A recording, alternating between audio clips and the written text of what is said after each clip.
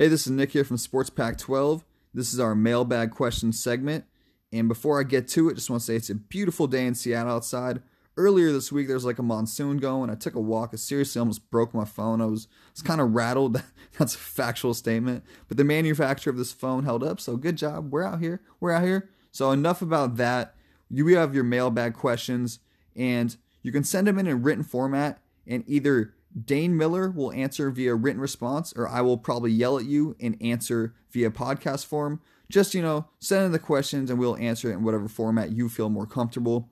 From down south to Arizona, out to the corner of the Palouse, we got Cali, we got Oregon schools, we got Washington schools, we got Utah schools, and we got the Buffs. We got Buff Nation. I just love saying that. Don't really know why. But in all seriousness, during the season, we compete against each other. We have our rivals, but all together, we are the conference of champions. And let's come together and let's get some good questions. Without further ado, let's hop to it. Okay, the question today is from Kevin in LA. I spent some time freestyle rapping in my life, and I just love a good rhyme. So especially an unexpected one like that. So, all right, time to focus in here. So again, the question is from Kevin in LA, and it reads, what will it take for Clay Helton to keep his job after this season? And a little commentary. Personally, I would have fired him 2 years ago. So again, just to get us all in the same focus here, I will reiterate the question, and essentially it is, what will it take for Clay Helton to keep his job after this season? So before I give you the answer, and I will give you an answer, I don't really get the hate on Clay Helton, and I'm going to dive into that in deeper detail here. I just don't get it. I understand you're USC, you're the men of Troy, but I'm not understanding the hate. To me, it seems like he's done a pretty good job overall. I'm just throwing that out there. From an outside perspective, to me, seems like he's doing a pretty good job. But I'll dive into the deep details after that. I guess after I answer the original question is a better way to phrase that. So first and foremost, how is he going to stay the year after next? He needs to have 9 wins, and in that 9 wins, a victory over UCLA and a comfortable bowl game victory, or 10 wins just outright. 10 wins should be enough to kind of keep him around for sure. But at the bare minimum, 9 wins and a victory against UCLA and a comfortable bowl game victory. 8 wins, I think he's out the door. USC is the West Coast's only historic football powerhouse with their 9 national championships. So 8 wins just ain't gonna fly, not in back-to-back seasons. So again, 9 wins, 9 or 10 essentially. But 8, deuces, adios. Again, USC does have loftier expectations because, it's the men of Troy. I just said, they are truly the only historic powerhouse on the West Coast. All the other teams with high amounts of national championships or high number of national championships from the South, from the Midwest, from the East, but none on the West Coast. And I know other programs may not like to hear it, but you're not USC. You're not the Trojans. They run this ish on the West Coast, and they're usually the Pac-12's only hope. I shouldn't say usually, but it feels like that more than not, to be quite frank. So as I dive in a little bit deeper, I don't think you want me to go over next year's schedule in its entirety. I think you're smart enough to do that, and your guesses are probably just as good as mine. But there is one very big thing and one big takeaway we can analyze here, and that's the Alabama game. They need to have a favorable outcome against the Crimson Tide. And I'm not saying they need to win, but they cannot lose by 50 points. That's just not going to be appropriate. And granted, it is Alabama, so that's not going to be enough to get them fired or anything like that. And there's still a lot of time to turn around the rest of the season. But it's just not going to look good to the boosters. It's not going to look good to the higher people in charge. So he needs to, at the minimum, lose by, I'd say, 2 touchdowns, maybe even 17 points. If they compete with Alabama, it'll be a huge momentum boost for the program for the rest of the season and really should get things off on the right foot.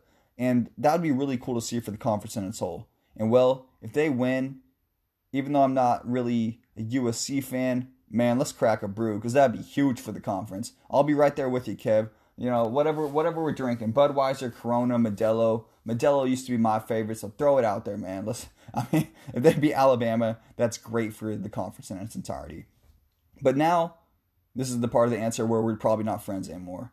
I don't get why people be hating on Clay Helton. Can someone explain it? I just don't get it. He took over the program in 2015 in a very weird situation with the whole kind of, I don't want to call it a scandal, but the whole Sark scenario is the best way to phrase it. Nothing but love for Sark. Hope he's doing well. But again, this is about Clay Helton. And he took over in just such a weird situation.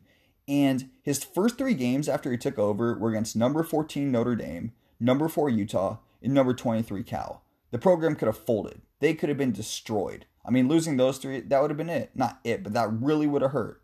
And he won 2 out of those 3 games. He lost to Notre Dame, and then he beat Utah and beat Cal. I mean, that's very impressive right off the bat. The following season, in his first full year as head coach, he went 10-3 and won the Rose Bowl, finishing 3rd in the final AP poll.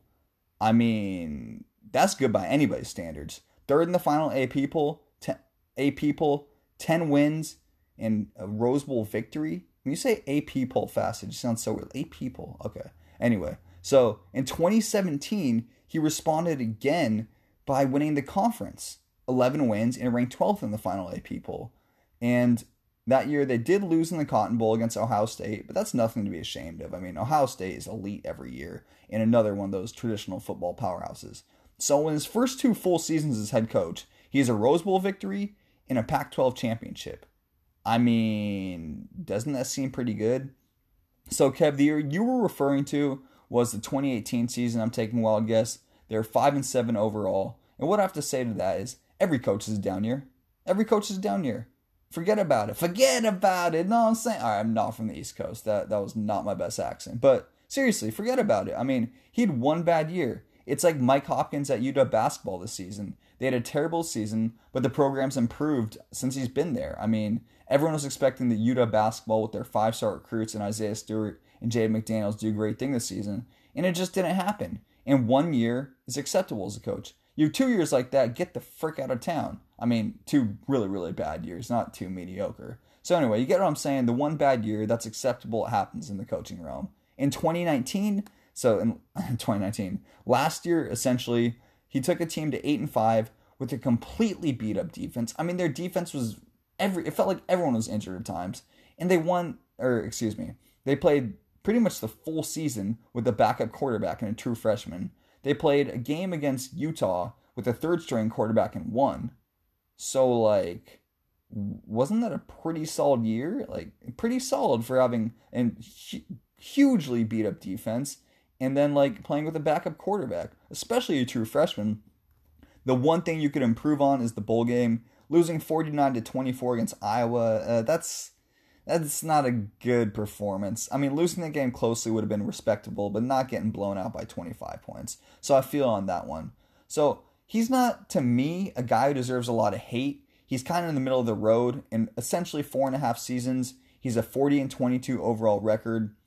So, I mean, he's done his part.